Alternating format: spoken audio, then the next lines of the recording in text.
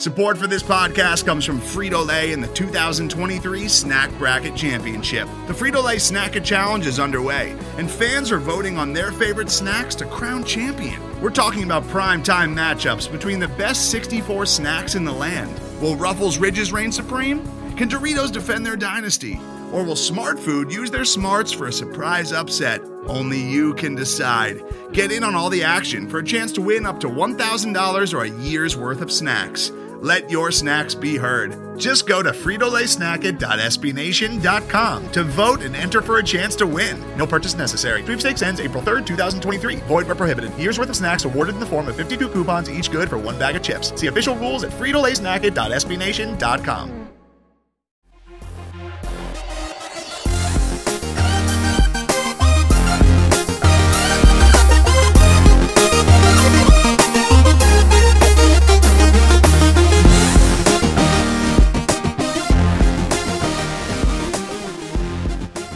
Hello again, friends, and welcome on into episode 22 of the Scho Show. My name is Mark Schofield, back in the big chair for today, Wednesday, October 2nd, 2019. Got a great show for you today. We'll get to that in a minute, but remember, the Scho Show, it is proudly a part of the Pat's Pulpit Podcast Network. If you're listening to this show, there are shows like this all over the Pat's Pulpit Podcast Network, from Patriot Nation with Pat Lane and Ryan Spagnoli to the flagship show, the Pat's Pulpit Podcast, Alex Shane, Rich Hill. So remember, please subscribe to this show wherever you get your podcast. Subscribe to the Pat's Pulpit Podcast Network to make sure you don't miss a thing that we're doing here at Pat's Pulpit. Today's show, Evan Lazar, some quality time with the CLNS media reporter. We're going to talk about the Patriots, some expectations we had preseason, how those may have changed. We're going to talk a little bit about the Buffalo game, a little bit about Washington, but I got a tremendous amount of listener questions, which we're going to get to as well. Also, I'm going to answer a couple of those questions because they were really good, and I wanted to chime in on them as well. But before we do any of that, your usual reminders. Please do follow on at Twitter, at Mark Schofield. You can check out the work, places, InsideThePylon.com, Matt Waldman's Rookie Scouting Portfolio, Pro Football Weekly, and yes, those three SB Nation websites, Big Blue View, where I've got a piece up right now on their defense. We're going to see them in a week. Bleeding Green Nation, where I co-host the QB Scho Show with Michael J. Kist, and of course, here, Pat's Pulpit, where I'm doing film reviews and more for the Pat's Pulpit Podcast Network and the Pat's Pulpit website itself. Let's talk some questions here. And as I alluded to a second ago, we're going to have a lot of listener questions. We have a lot of listener questions for quality time with Evan Lazar here in a second. But a couple of those I wanted to chime in on. And the first one, all of these came in via the Scho Show Slack channel, which again, you can join. This is yet another pitch. Come on, be a part of the fun. Hit me up for an invite at Mark Schofield on Twitter or mark.schofield at InsideThePylon.com. The first one came from Amarelian via the Scho Show Slack channel. And he wanted to know, and we'll ask Evan this in a second, what do the Patriots have to hang their sort of hat on both sides of the ball now we're through 4 games? And I think offensively, it's kind of easy. It's still Tom Brady. I know that people might have some hesitation about the passing game after what we saw in Buffalo. But I can tell you from experience that just because Tom Brady struggles against the Buffalo Bills doesn't mean that this offense and this passing game can't get going when they need to. Because, again, I fell into that trap last year after Week 16. I questioned whether the passing game could be good enough to succeed in the playoffs, given what we saw them do against Buffalo basically twice, but especially in that Week 16 game. And certainly the postseason proved me wrong. We saw them put up numbers when they needed to against the Chargers. We saw them put up numbers when they needed to against Kansas City Chiefs in the AFC Championship game. And so, as long as you've got TB12, you've got a shot. There are certainly some questions and some concerns. The run game, receivers outside of Gordon and Edelman, maybe you put Dorsett into that mix. But I take Sunday as a bit of an aberration. Now, Evan's going to tell us in a moment that there were still some opportunities for this passing game to be successful against the Bills. So there is that to watch, but I don't think it's panic time quite yet.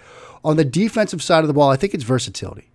I think this defense is so versatile at all 3 levels of the defense that they could mix and match the way they like to do on offense. If you think about the New England Patriots and Josh McDaniels and Tom Brady and how they like to attack defenses, so much of it is matchup based. They isolate a linebacker or a coverage player that they want to exploit in a one-on-one matchup. They use motion, formation, shift, and route concepts, whatever, to get that one-on matchup they think works in their favor, and then they take advantage of the situation. The Patriots can do that now on defense. You can mix and match in the secondary. So you've got versatile players that fill different roles. An all-around stud shutdown corner in Stephon Gilmore. A guy like Jonathan Jones with some quickness. A guy like Jason McCourty with some quickness and some veteran savvy. J.C. Jackson, who can be sort of that catch-all type guy that you can use in different situations. He can be a boundary corner. He can be a slot corner. You can move him all over the place. And obviously the safeties, and Patrick Chung, Devin McCourty, Deron Harmon. They can play matchups in the secondary now. They can play matchups at the second level.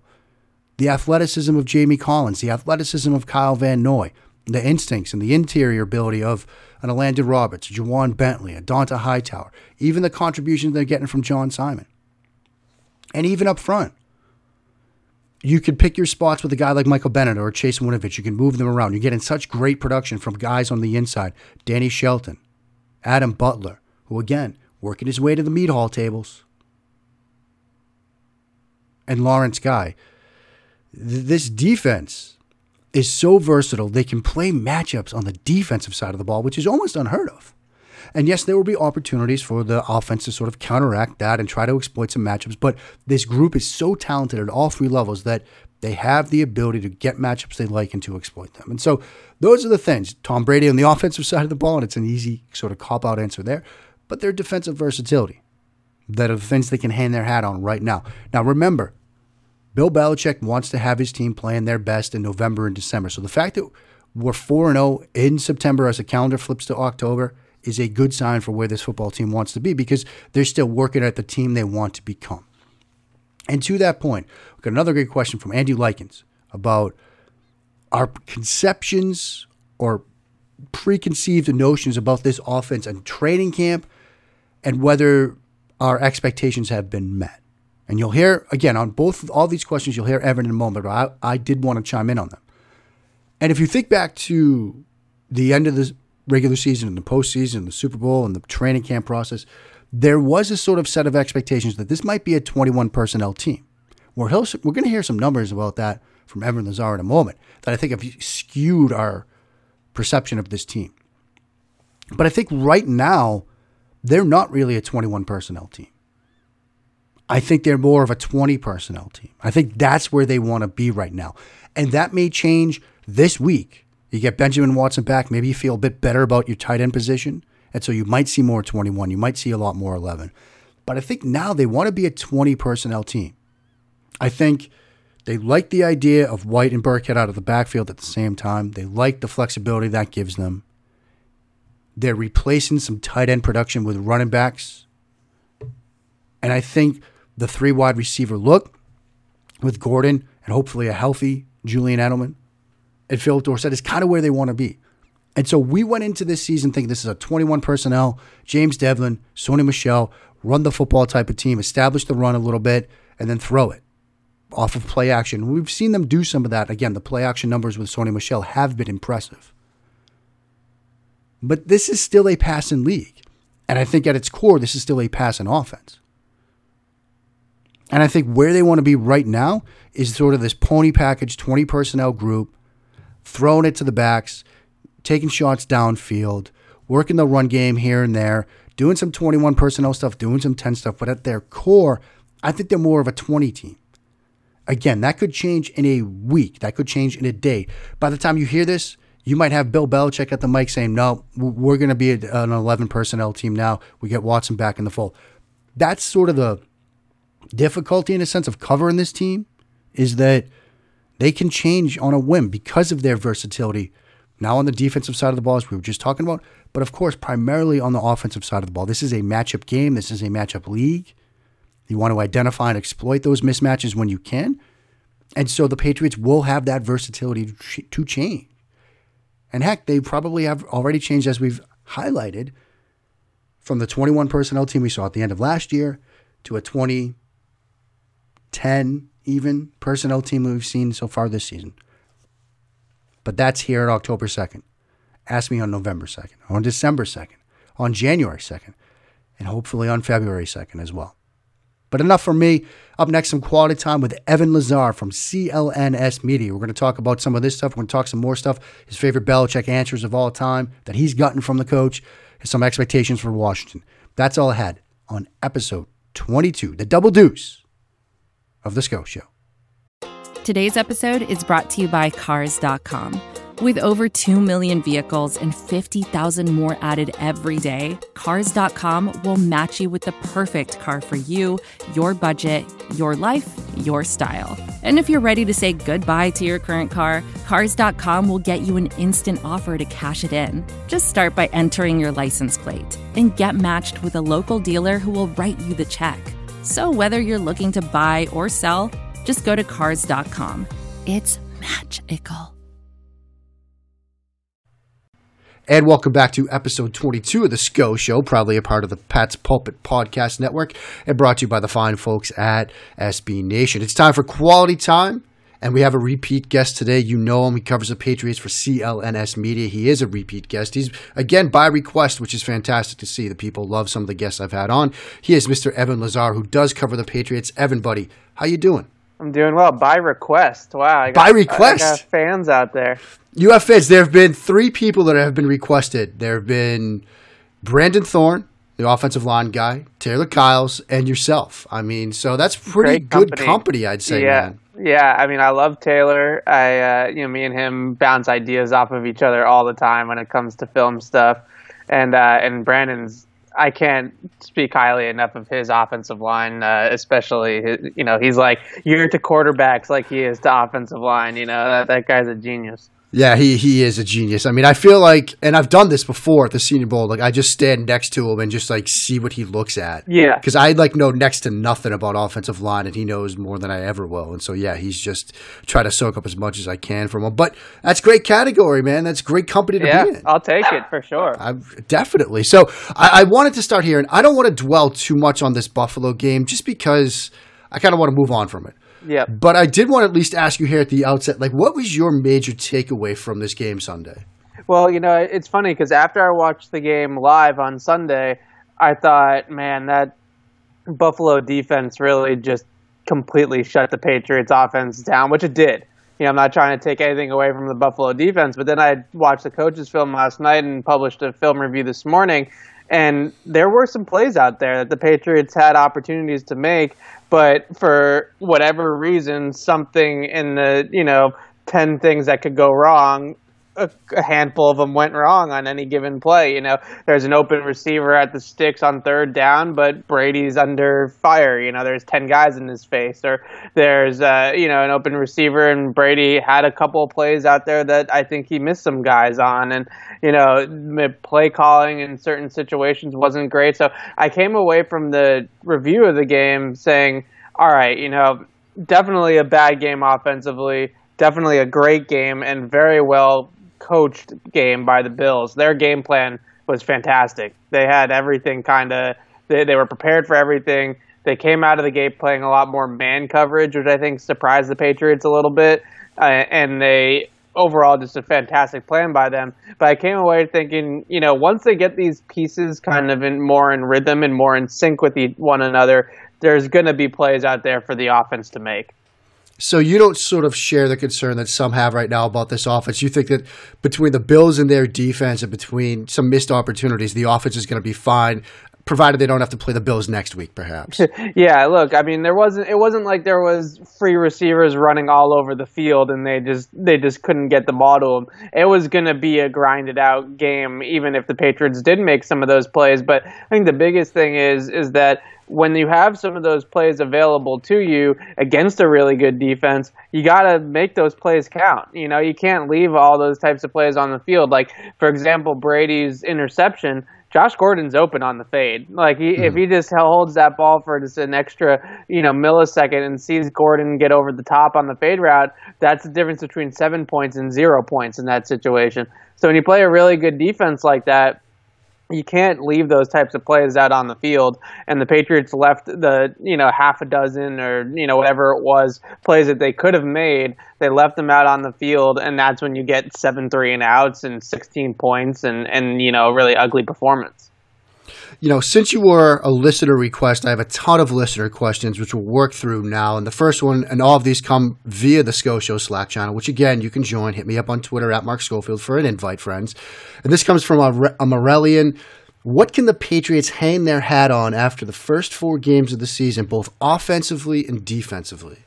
Well, I think offensively, and, it really kind of depends on his health, but the Brady to Edelman connection is still something I think that they're going to have all year long, and when it counts the most, obviously, down in January and down the stretch of the season. Those two guys, when Edelman has been right, have been pretty much automatic in a lot of phases. So I think that they're going to always have that. I also think that they're still trying to figure out how to use Josh Gordon in some ways, and Josh McDaniels hinted at that this morning on the conference call, that he's got to do a better job of getting the ball in Josh Gordon's hands in ways that he can make plays that aren't, these 3-for-7 performances like he had 3 catches, 7 targets on Sunday. So I think that those two guys, Edelman and Gordon, are still going to be guys that they can rely upon week in and week out offensively. Defensively, I think the biggest thing that they've relied on really since last year and this year is the secondary.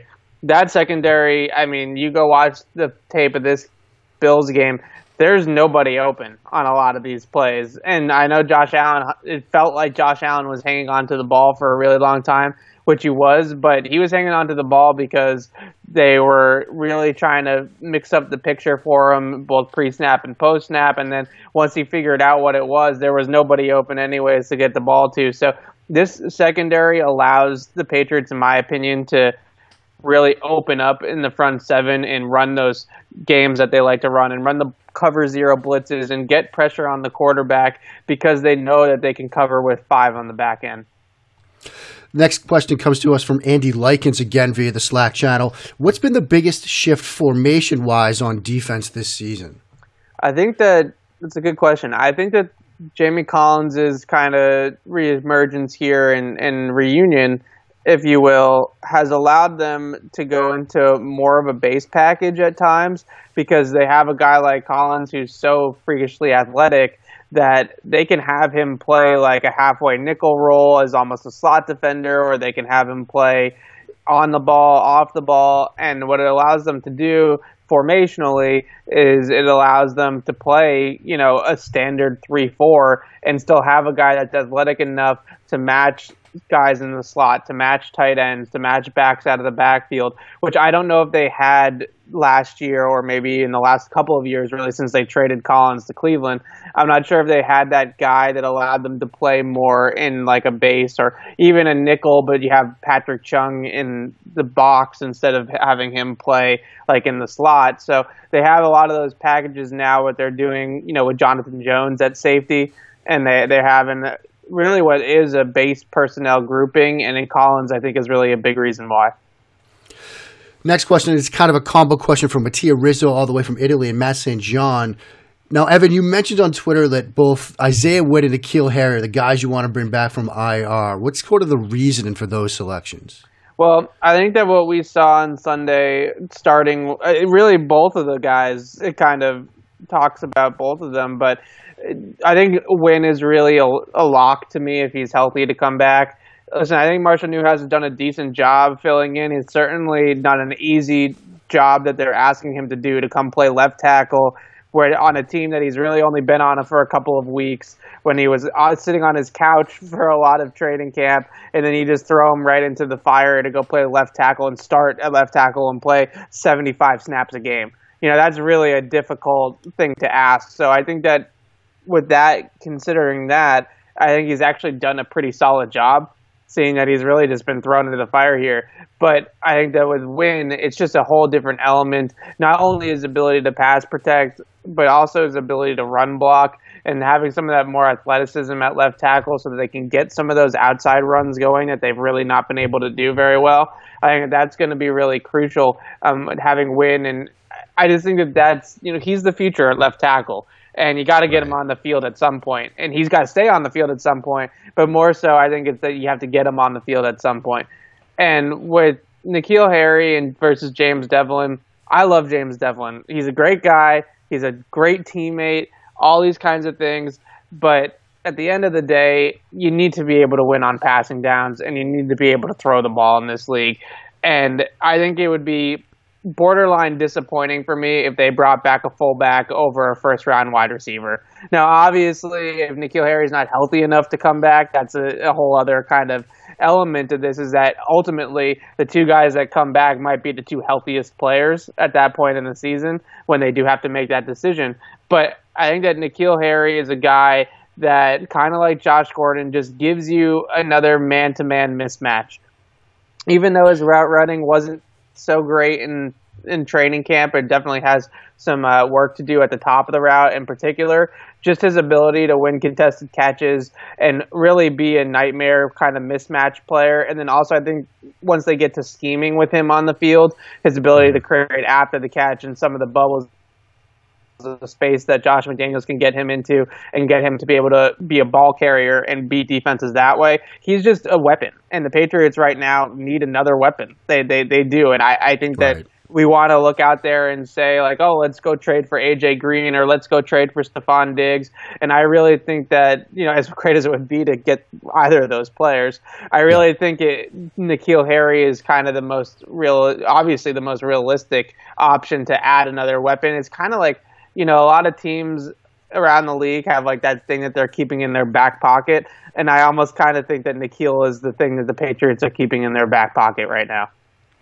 Sort of building off that question, Evan, Jakob Johnson, I was impressed with what he did on Sunday. I know you highlighted some of his plays on Twitter as well. Do you think that if Devlin can't come back, and we're wondering about his status, he could be a suitable fill-in for Devlin, the international player? Yeah, I think that's a huge part of the reason why I've kind of gone towards N'Keal and Isaiah Wynn as the two guys to return, is because Jakob Johnson, he's not going to be as good as Devlin. I think he's as physical as Devlin and maybe a little bit faster than Devlin, but he's not as physical in the sense of like when he doesn't have that full speed of steam, he's not as like thick and well built as Devlin is. Mm-hmm. To handle some of the bigger guys, especially like when they like to run like those fullback wham concepts, and he's going to have to crack a defensive end or a defensive tackle. He's not as thick as Devlin is to take on those responsibilities, but he is a little bit more athletic than Devlin is. And I think the biggest thing is, and Devlin talked about it with me last year, is that the hardest part about playing fullback is adjusting to the blocking, to the defense after the ball is snapped.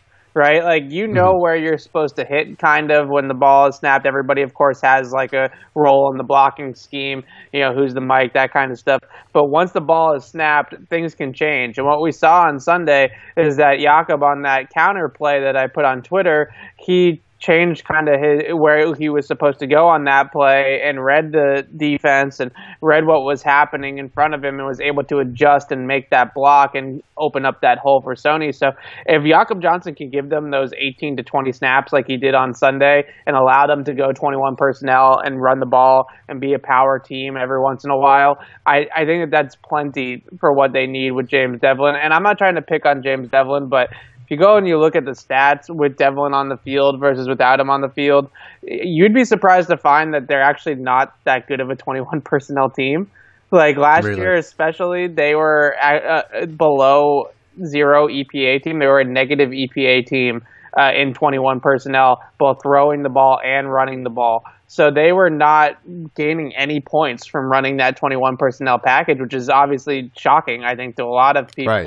Because that was their bread and butter in a lot of ways last year. So I think that formation and that grouping and Devlin on the field and all that kind of stuff, statistically, it's not being backed up right now as being overly efficient for the Patriots. Here's another question from Mattia Rizzo, again, all the way from Italy. What is the identity of the offense this season, or at least right now, and has your perception of the offense and what they can do change from the preseason today? And you might have sort of touched on that, the idea that this was a 21 personnel team last year. Maybe it really isn't, and we were just kind of sort of misguided by the success they had with that down the stretch. Yeah, I think that's a really good point, is that this year this offense is going to run through the backs and the wide receivers. And I think their identity is kind of that multiplicity, right? That ability to put two backs on the field or four wide receivers on the field and be a little bit different than they have been in years past where they've had two tight ends or the fullback or whatever the case may be. This year, I think they're going to be more of a spread team for a lot of the majority of the game and really only put those heavy personnel groupings. They went two tight ends once. They had some of those 6-0 line packages that they started to run on Sunday, and they obviously had some of the fullback stuff with Jakob in the game a little bit on Sunday too. But at the end of the day, push come to shove, when it was 3rd and 10, they were putting either the two running back pony set with the three receivers, no tight ends on the field, 20 personnel, 0 tight ends on the field, or they were going 10 personnel and they were going 4 wide. And that, I think, is kind of the new Patriots offense. In a lot of ways, I kind of like it because it puts a lot more speed on the field. And you see teams like the Rams, for example, with Sean McVay, he's kind of discovered that we can put wide receivers in tight end splits and we can be more athletic in those spots than if we had a tight end there, or at least faster. I don't know. Some of these tight ends are freakishly athletic, but at least faster. And you still can get done what you need to get done. And I think that Josh Gordon allows the Patriots to do a lot of those things too, because he's such a big guy that can handle inline blocking duties, or at least perimeter inline blocking duties. I'm not going to say he's going to put his hand in the ground anytime soon, but he can at least be reduced to the formation and be able to block a little bit on the perimeter and give them some sort of a physical presence there. Next question comes from Hazifa Patel, and he wants to know, what's the best answer you've ever gotten from Bill Belichick? So that's a good question. I would say that there's 2 answers that I can think of off the top of my head that were both really good. The first one was last year.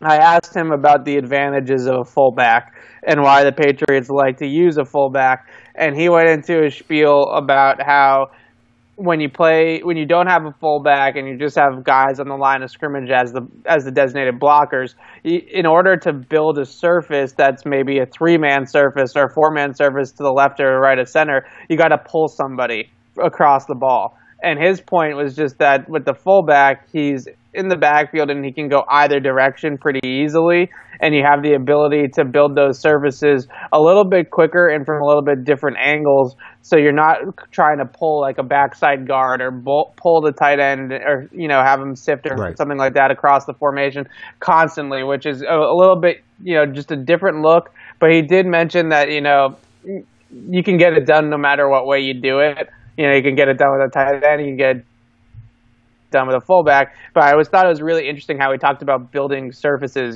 having 3 guys on one side of center versus 2 or 3 or 4, whatever the numbers game might be. So I think that was a really cool answer that he gave. And I'll probably go with that one. I mean, I think he's given me a lot of really good answers over the last year. I think that and you ask him X's and O's and you ask him about formations or scheme or whatever the case may be, even situational football things, he gives a lot better answers than I think people expect, because all the bad ones are the ones that always make the TV and stuff like that. Right. Well, fantastic, Evan. We'll get you out of here on this one. I don't know if you've had a chance to watch much, if any, of Washington, but do you have any sort of early thoughts on what the Patriots can expect this upcoming week? I know Belichick was just on a conference call with Washington reporters, and John Keim, for example, came off thinking, oh, man, I think Washington's 3-1 after hearing Belichick talk about this team. But do you have any sort of early thoughts on Washington?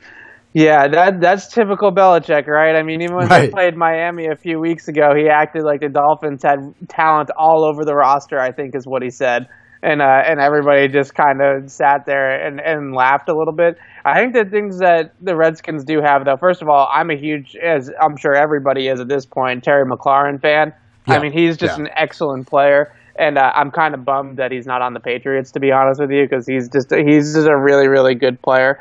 But in terms of their defense, I actually think that they have some pieces on this defense, and especially in the front seven. I'm not going to pull a full Belichick here and say that they have talent all over the field on defense. Right. But Ryan Kerrigan, Montez Sweat, Jonathan Allen, some of these guys can play. Kerrigan is definitely one of the better pass rushers in the league. That's a little bit underrated because he's not on a very good team right now. But I think the biggest thing is who's going to start at quarterback, and I just don't know. If the Redskins want any hope in competing in this game, I don't see how they can start Dwayne Haskins. I mean, I was curious what you saw from Dwayne Haskins. I mean, I studied him, after, when that tape came out. He was slow with his decisions. I mean, like you would pretty much expect from a rookie quarterback getting inserted mid-game. Like, he was unsure of himself. He was slow with his reads. He was slow with his decisions. He's got a great arm, and I liked him from a mental standpoint coming out. And I know we sort of talked about that a bit, on the offseason, pre-drafted stuff. But yeah, it's still not there yet. And, the arm is great. The mental stuff can get there, but that would be a tough ask. I do sort of expect, being down here in the D.C. area, there's a lot of murmuring that if Colt McCoy is healthy, he's going to go. And I think Gruden would probably want to do that because, let's face it, taking Dwayne Haskins and throwing him up against this Patriots defense the way they're playing right now and the things they can do, that's a recipe for disaster, I think. Yeah, and I agree with you with everything that you said. I think that the interesting thing about Haskins is that everybody kind of wanted them to wanted them to start him really to start the season because they were like, this is a lost season for Washington. What are you doing? And the coaching staff just kept on saying, he's not ready. He's not ready. He's not ready. And then he gets out there and he's clearly not ready. Yeah. So every once in a while, these coaches know what they're talking about. They actually see these guys on a regular basis. I saw a thing with Jay Gruden last week where he goes and he breaks down the plays, kind of like how Belichick does it with the illustrator. But he was like giving out terminology and everything too. It was pretty cool. So he seems like such a smart guy. I just don't know if he's the right guy in Washington anymore. Yeah, I'm not sure he is. He's a fantastic offensive mind. Like, if you study their offense conceptually, they do a lot of really interesting things, and they could really put stress on the secondary, on the safeties in particular. A lot of their route concepts really come together nicely. I think, look, we're looking at him as the offensive coordinator for the Ravens next season. I mean, the Raiders next season. I think that's what's probably going to end up. But, Evan, fantastic stuff, man. Can't thank you enough. Please remind everybody where they can find you and your great work. Absolutely. So you can follow me on Twitter at EZLazar, Lazar, and CLNSmedia.com. That's where you can find all the written work and the CLNS Media YouTube page as well. We do a bunch of videos down at Gillette during the week and on game day. So go check that out. And we'll be down there all week this week. And then we're headed to DC this weekend. And maybe we'll see you down there. Sounds good, buddy. Looking forward to it. That will do it for episode 22 of the Scho Show. I will be back tomorrow, episode 23. We're going to have Mark Bullock on from the Athletic DC. He's going to talk about the Washington Redskins and what to expect from them. Again, that will do it for today. I will be back tomorrow. Until then, please do keep on blessing that Patriots reign.